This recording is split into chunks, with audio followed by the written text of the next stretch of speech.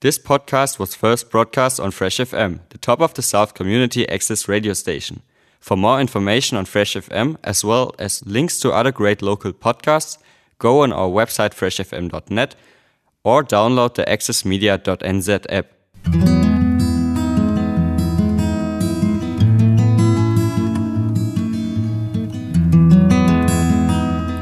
What would you do if you knew you were going to die, or that someone you loved was going to die? Well, guess what? You are, and you do. No mai haere mai, and welcome to Deathwalker's Guide to Life, a euphemism-free show that deals with everything about death and dying you wished you knew, but were afraid to ask. In it, we'll explore together how thinking and talking about death can help you live a life without regrets. Ko Kerry Sunderland toku ingoa. My name is Kerry Sunderland, and I'm the host and producer of this show, which is first broadcast on Fresh FM in Te Tauihu, the top of Aotearoa, New Zealand's South Island, and then available around the world on many of the major podcast platforms. Deathwalker's Guide to Life is produced with the support of CNF Legal in Whakatu Nelson. Did you know that in New Zealand roughly 1,500 people die every year without a will? Don't be one of those people. And be wary of DIY. Homemade wills can be trickier and take longer to get through probate. So don't cut corners. It will cost you and your loved ones in more ways than you can imagine. CNF Legal's specialist team of solicitors and legal executives can help you with every aspect of planning for the inevitable end of your life. So give Marie or Robin a call on 03 545 808. Thank you for joining me for episode 2 of Deathwalker's Guide to Life. Firstly, I want to say a big thank you to all the listeners who have been in contact with me with feedback about episode 1. It's great to hear from you all, and please keep the feedback and requests coming. So last week we explored the term Deathwalker. For those of you who are listening for the first time, a Deathwalker is someone who walks the journey towards their own death as openly, courageously, and as best they can. A Deathwalker is also available to walk with someone else on their journey towards death, to walk with those who are supporting someone else who is dying, and to walk with those who are grieving, offering guidance and care to inform and empower them. So once again, I'd like to acknowledge all my fellow Deathwalkers out there who might be listening, and over time I hope to feature every one of you on the show. Coming up on Deathwalker's Guide to Life, I'm going to be talking with author Jacqueline Bublets about her new novel, Before You Knew My Name, and her experiences of death, dying, and the afterlife. But before I do that, it's time for our first bookend, Death in Print. So in this segment, in each show, I talk about a new book or article that has something interesting to say about death and dying. Not surprisingly, today I'm going to be talking about Before You Knew My Name, which was published by Allen and Unwin in Australia and New Zealand in May, and by Sphere in the UK in July. This debut novel, which attracted a bidding war, is extraordinary in so many ways. It's extraordinary because it straddles so many genres all at once. It's a whodunit, but it's a whodunit with a big difference. The story opens with two very different women, 18-year-old American Alice Lee and 30-something Australian Ruby, who both moved to New York City around the same time. While at first they appear to have little in common, we soon learn that they both feel a bit lost and lonely in the city, and we gradually discover how men have mistreated them both. Then, while out jogging one day, Ruby discovers a body on the edge of the Hudson River, and it turns her world upside down. She is still suffering from post-traumatic stress disorder when she decides she needs to seek out other finders of the dead. She goes to a trauma support group, which proves to be an ill fit, where she meets Lenny, who introduces her to the Death Club. Now, you might have heard of death cafes before, which are meetings where people, often strangers, gather to eat cake, drink tea, and discuss death. A Death Club is a bit like this, although it's a smaller, more exclusive gathering of very different people who come together because they've been impacted by death in some way. Lenny is an embalmer at a funeral home, Josh came very close to dying in a cycling accident, and Sue, the giver of unsolicited advice, had a daughter who was killed in a car crash. When Ruby joins Death Club, they quickly become a tight-knit group of 4, and Before You Knew My Name becomes a study of friendship and how it fledges. But it's so much more than that. Our first-person narrator is Alice in the afterlife, who makes various attempts to make contact with Ruby and steer the Death Club's conversations in a certain direction. As the story unfolds, we learn more of Alice's backstory, what brought her to New York, and Ruby's gradual awakening about herself and an old relationship, with a new romance also thrown into the mix. Clementine Ford, author of Fight Like a Girl and Boys Will Be Boys, notes that in writing Before You Knew My Name, Bublitz has accomplished what is so rare in today's world. She has given voice to those women whose lives have been first ended by men and then reduced by public narrative to live on through the imagining of only their final moments.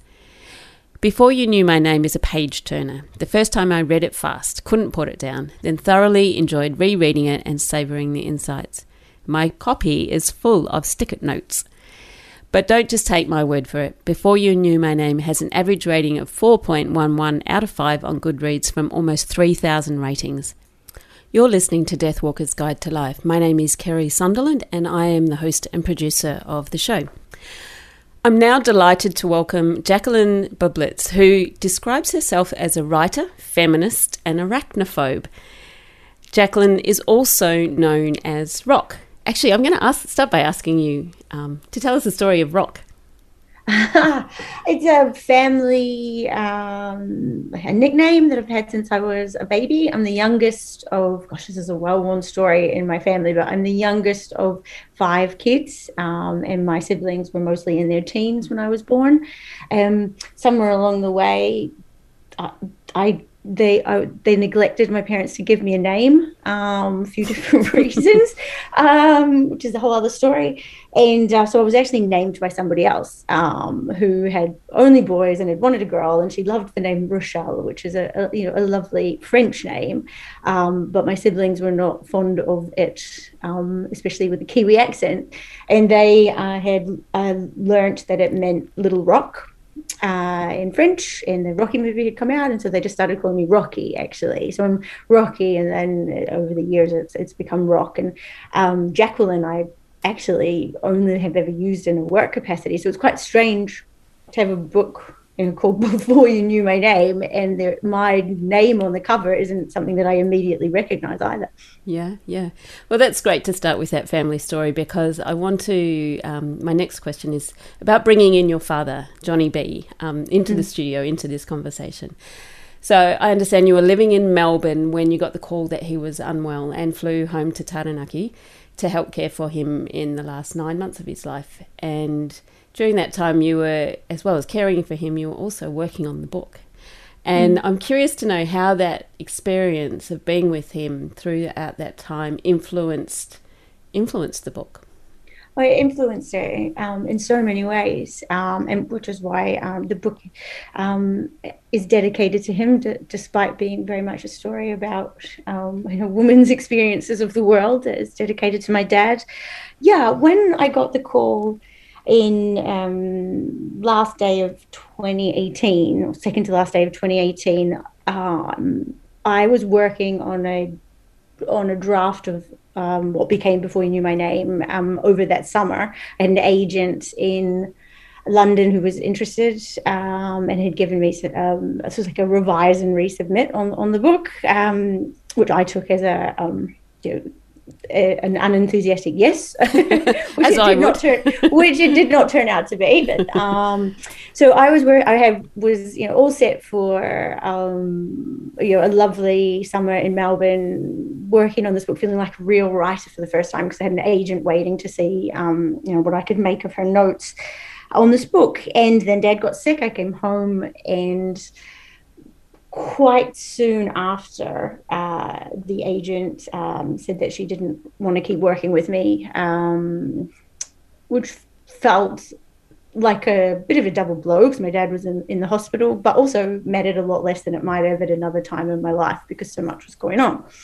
And so I in 2019, I picked up the book a few times, put it back down again. One of the things that had really resonated from this agent, and she's a wonderful agent, but she did the right thing. The book wasn't ready at the time. One of the things she'd said, though, was that it wasn't emotional enough, which I had found really confronting, because if anybody's ever spent any time with me, I am the most emotional person I know. I mean, I cry 10 times a day over good things and bad. And she had this particular agent had said the emotion was missing, and I think after Dad passed away, I went back to the book, not consciously thinking about that, but very aware or very in touch with this whole new set of emotions, like this reservoir, I can never say that word, reservoir of emotions that I had very much not known I had, that kind of so deep grief that comes from losing somebody you love. And that edit, which took me 3 months, so from September when he passed away to New Year's when I sent it off to my now agent Cara, it was all that emotion that was poured into it that became very close to the version of the book that people now read. So, yeah, and I think Dad would get a kick out of that, actually. He'd be like, yeah, bloody hell, yeah, that was me. Great. So at the beginning of the show, I've done a little book review of Before You Knew My Name. So I'm going to just jump into asking you a question so that our listeners will have been introduced to the characters a little bit already. So I'm going to jump in with a question about sort of as we're well into the story. So soon after she's... And it's also really, I'm trying my hardest not to have any spoilers in here, but I think this is all out there in the back of the book blurb and the setup and the intro to the book. So soon after she's murdered, Alice desperately wants to make contact with Ruby and her new friends at the Death Club, which we'll talk about a bit more in a minute. And she wants them to explore the question, what happens after you die? So I'm going to ask you that question. What do you think happens? What do you believe happens after you die?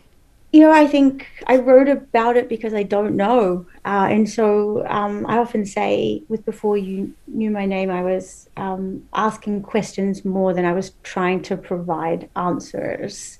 And to use an example of another book that deals with a posthumous, or a narrator who's dead, is The Lovely Bones, where there's a heaven, and then it's very descriptive for what Alice Sebold does with that.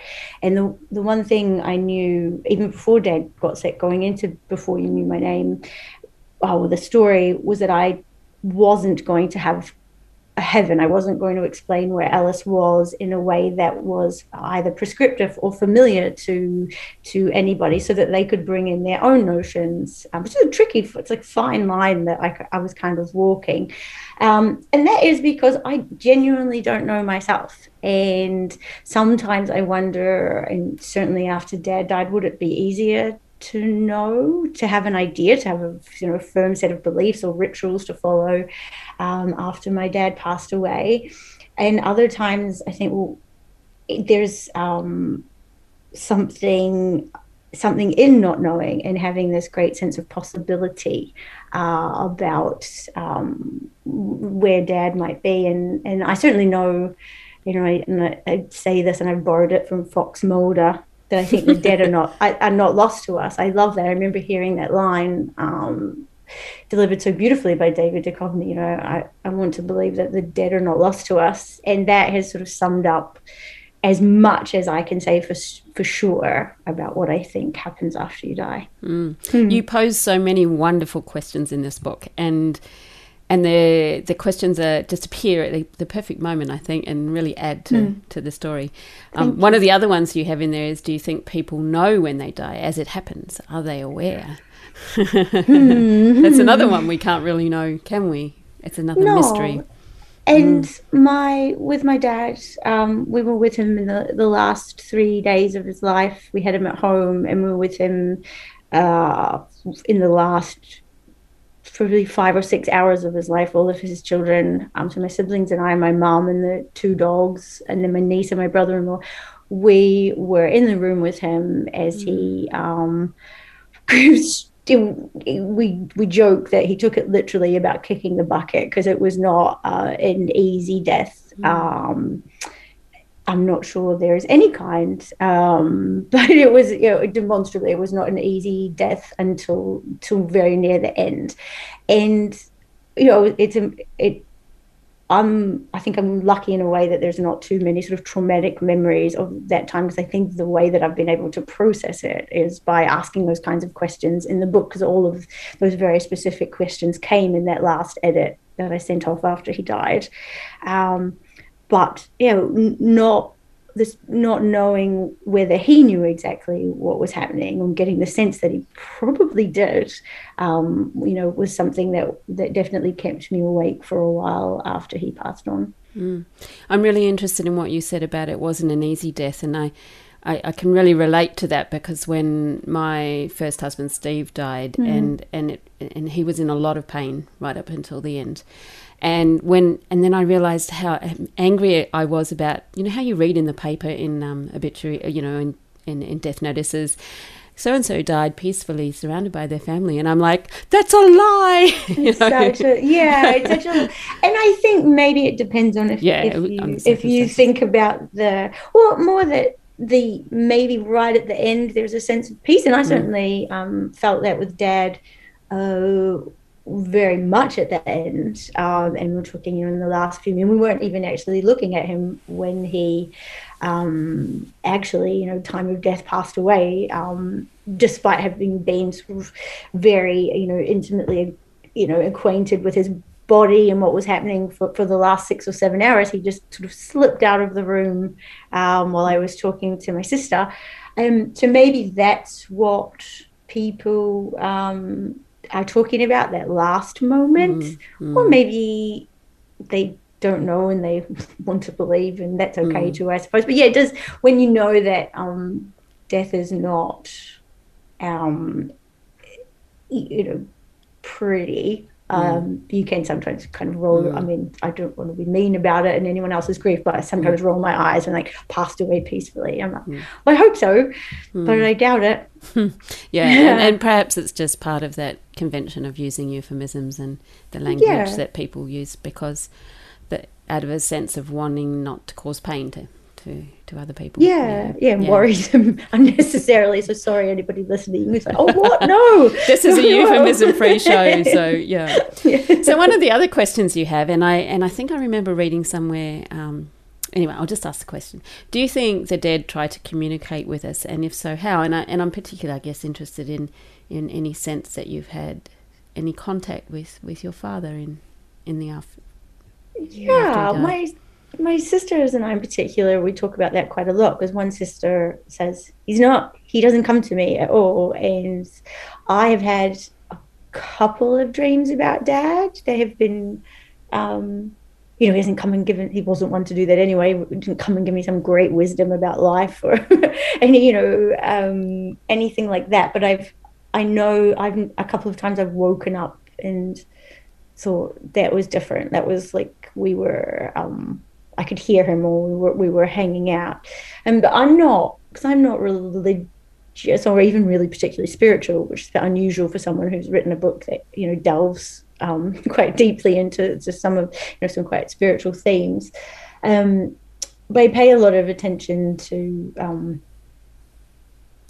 other people's rituals, and I talk to tui all the time. Tui birds, send messages off, and they actually feature quite heavily in my second book, For Better or Worse, around these either established or cultural notions of how the dead would communicate with us, if indeed they do.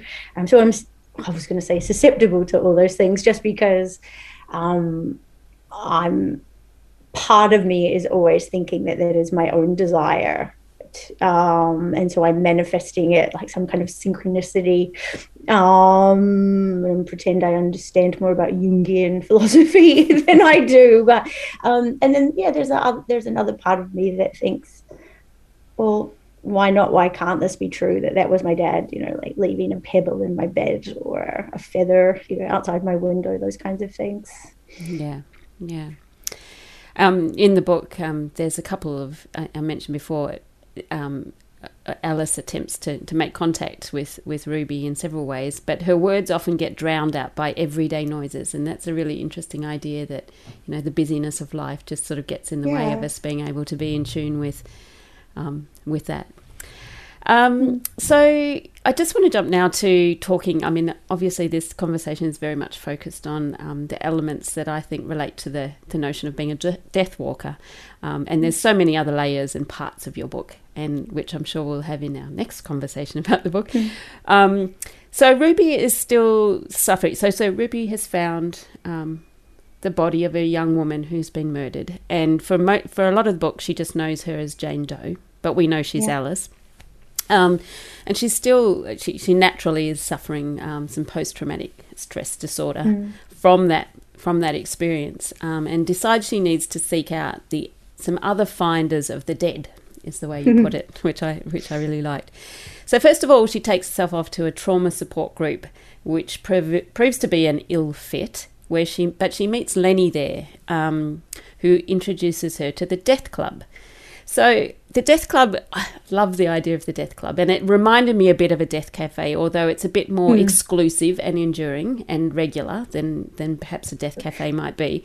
Were you in a group? Have you ever been in a group like this, a Death Cafe or something similar? Because your depictions of the conversations and the way they relate to each other feel so real, it's hard to believe it's merely a product of your imagination. Thank you. I have not been to any kind of, I've been to therapy, for example, but let alone, group therapy, individual therapy, or anything. I was aware of death salons and death cafes after I'd had the idea, and then I was quite excited by that. I was like, I could, and I did see that I was living in Melbourne at the time, that in Collingwood, so in my neighbourhood, they were going to be having a salon, and I chickened out of going along, actually. I'm not sure why, but it was definitely on my radar, and I did a little bit of reading about it because it fit so well with this idea that I'd had.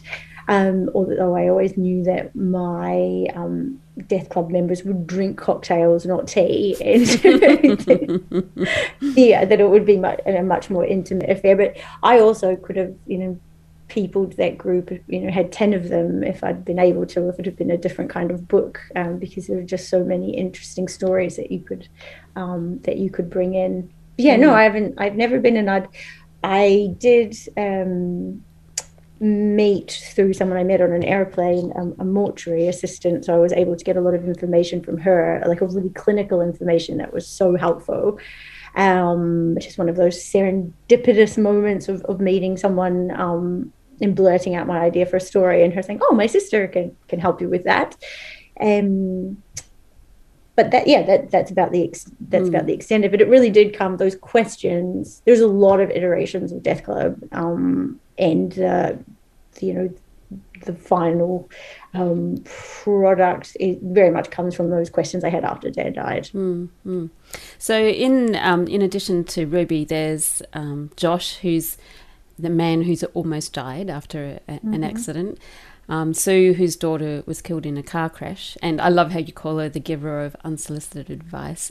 Yep. And then there's Lenny, who is obviously the character that was based on the person you met, who worked in the mortuary, and that. So did those characters, their stories and the reason they joined Death Club, just sort of come out of imagination, or were they based on stories of people that you knew? It's a really good question, and there's one character is based on a person whose permission I actually needed to get to use their story, because a few years ago, when I was just playing around with the idea, we sat down and I interviewed them about what had happened to them, and I'm sure they thought at the time, well, this isn't going to go anywhere. she's always talking about writing this book, and she never does. But then I did, and I had to contact them out of the blue and say, surprise, the legal team at Hachette and Alan and Unwin want me to talk to you about whether you're comfortable with me using your story. And they were. So I won't tell you which one, but one of them comes very much from a real story, and I'm incredibly grateful, and I always find it it's a shame in a way that they understandably, for their own reasons, they wanted to stay private. They wouldn't even let me thank them in the book. But they're such a rich part of the story. The rest of it sort of I made up just looking at people around me and what they'd gone through, and I could have had 10 more characters using that method, sort of observational method. So there's lots of wonderful conversations between your Death Club members. But the quote that I've picked out that I just wanted to share with our listeners kind of sums up what they accomplish as a group. The very existence of Death Club is proof that some conversations are best reserved for the people who understand you, for those who know that proximity to death fundamentally changes you. Distancing yourself from death changes you too. So I think that's a really fascinating, wonderful, I could write a whole essay on that, I think. Such a lovely piece. So your book straddles several genres and is rich with subtext. So I'm curious if you know how different audiences have responded. So, there's obviously the crime fiction and the true crime folk. Yep. And then there's those who, like me, are really into death literacy and writing about death and dying and exploring how we have open and courageous conversations. I just think it straddles so many different genres. So I'm interested if you've had any particular feedback from some types of readers as opposed to others.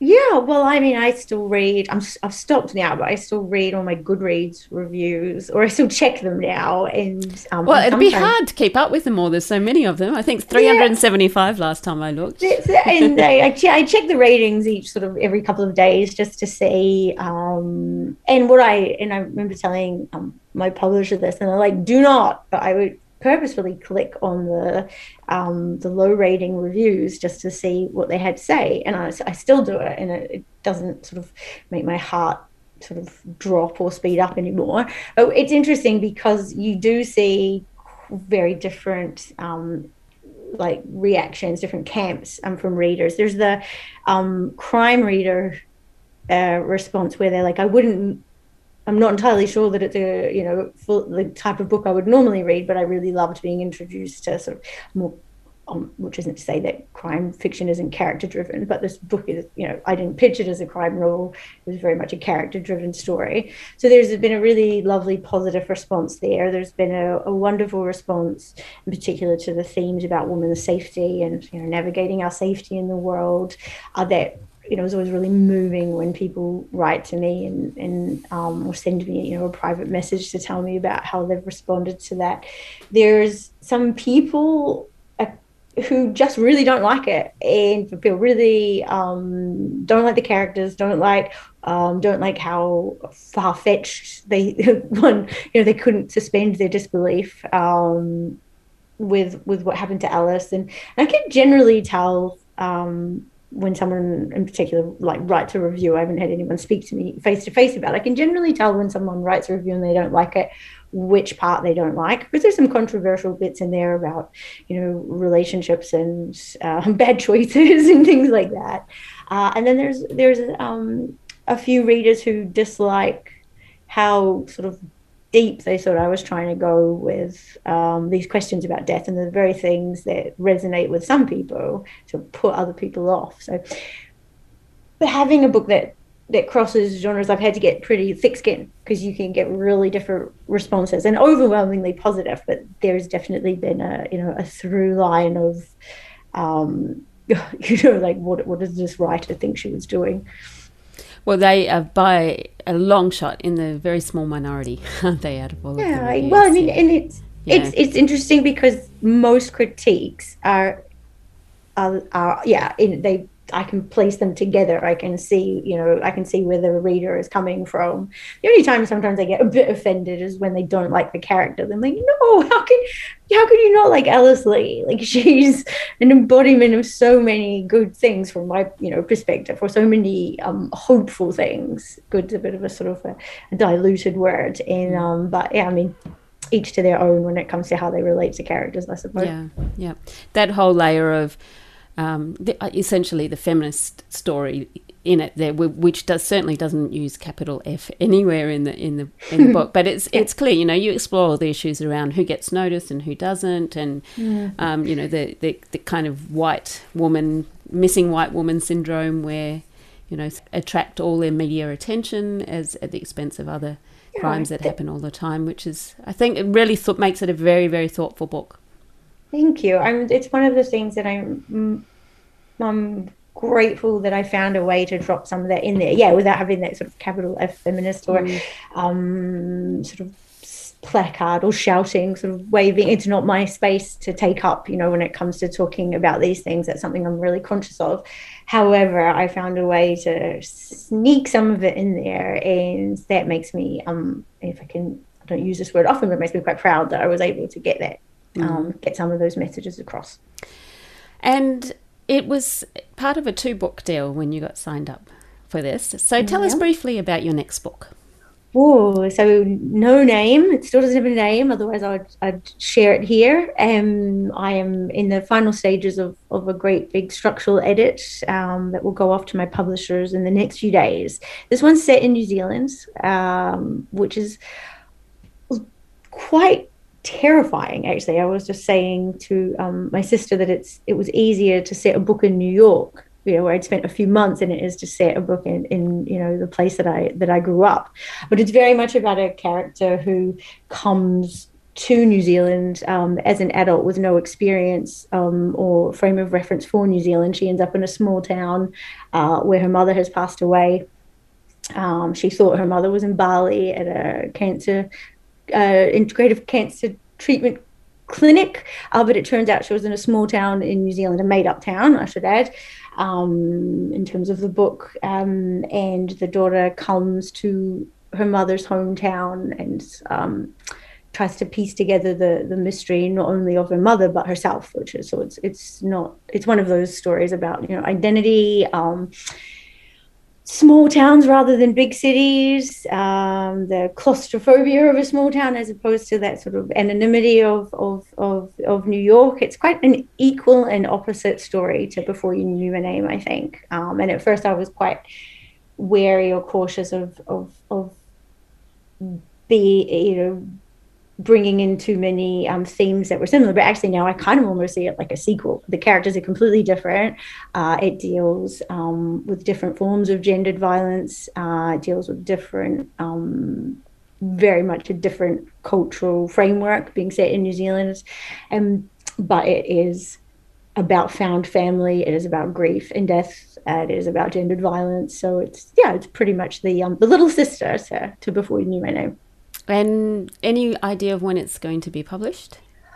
Well, I think that I need to hurry up and finish this, the last 70 few bridges to cross before. But hopefully roughly the same time frame as Before You Knew My Name. It would be nice to have it out mid next year. Oh, how exciting. Okay. So, they'll it might be different. It'll be a long time before it comes out in the States because the Before You Knew My Name doesn't come out till next November. But Australia and New Zealand, they've told me, we not until it's ready, but I'm trying very hard to get it ready. So, Fantastic. Well, best of luck with that. I really look forward to it, and I will keep all my listeners up to date on when it's coming out on the website. So thank you very much for your time today. You're listening to Deathwalker's Guide to Life. My name is Kerry Sunderland, and I've just been chatting with author Jacqueline Bublitz about her debut novel, Before You Knew My Name. Now it's time for Death on Screen, where I briefly review a film, TV series or online resource that explores something to do with death and dying. Today I want to talk about Dead to Me, which streams in Australia and New Zealand on Netflix. Dead to Me opens with a hot-headed widow called Jen, who's played by Christina Applegate, who is searching for the hit-and-run driver who mowed down her husband when she meets Judy, who is played by Linda Cardellini, at a grief support group. Jen is a real estate agent and functional alcoholic who is determined not only to find who killed her husband Steve, but decides that getting a stop sign installed at the corner of where he was killed will somehow make her feel better. Judy at first appears to be an innocent, somewhat naive and eccentric optimist, but it soon becomes apparent she has a secret or two. And it's telling that the actor who plays Jen's dead husband, James Marsden, is listed as one of the key cast members. Without giving away any spoilers, and this show is full of plot twists, increasingly absurd plot twists in some cases, this story is at its heart about female friendship and what we do to distract ourselves to avoid feeling pain. Jen uses all of the typical coping mechanisms, alcohol being right up there, and steadfastly refuses to embrace the opportunities presented in the support group to reflect and examine her own inner life. The show is also laugh-out-loud funny. The script writing is tight and inventive. There's lots of subtext with not too many subplots. Unlike other whodunit crime series, we do not move methodically through cast members, seeing them set up as the killer, and the show is also delightfully free of red herrings. Dead to Me is a deep dive into two characters, and if you, like me, love Jen and Judy, then you'll love the show. Season 1 and 2 are both available on Netflix, and in July 2020 the series was renewed for a third and final season, although production has recently stalled. In August, in the midst of filming, star Christina Applegate announced on Twitter that she was recently diagnosed with multiple sclerosis, or MS. She tweeted, "A few months ago I was diagnosed with MS. It's been a strange journey, but I have been so supported by people that I know who also have this condition. It's been a tough road, but as we all know, the road keeps going, unless some asshole blocks it." And Christina's clearly got a sense of humour in real life. You've been listening to Deathwalker's Guide to Life. Find out more about the show and how you can follow me, Kerry Sunderland, at deathwalkersguidetolife.com. Once again, ka mihi, a big thank you to CNF Legal for sponsoring the show. CNF Legal's specialist team of solicitors and legal executives can help you with every aspect of planning for the inevitable end of your life. So give Marie or Robin a call on 03 545 8080 or visit their website cflegal.co.nz. Fly away.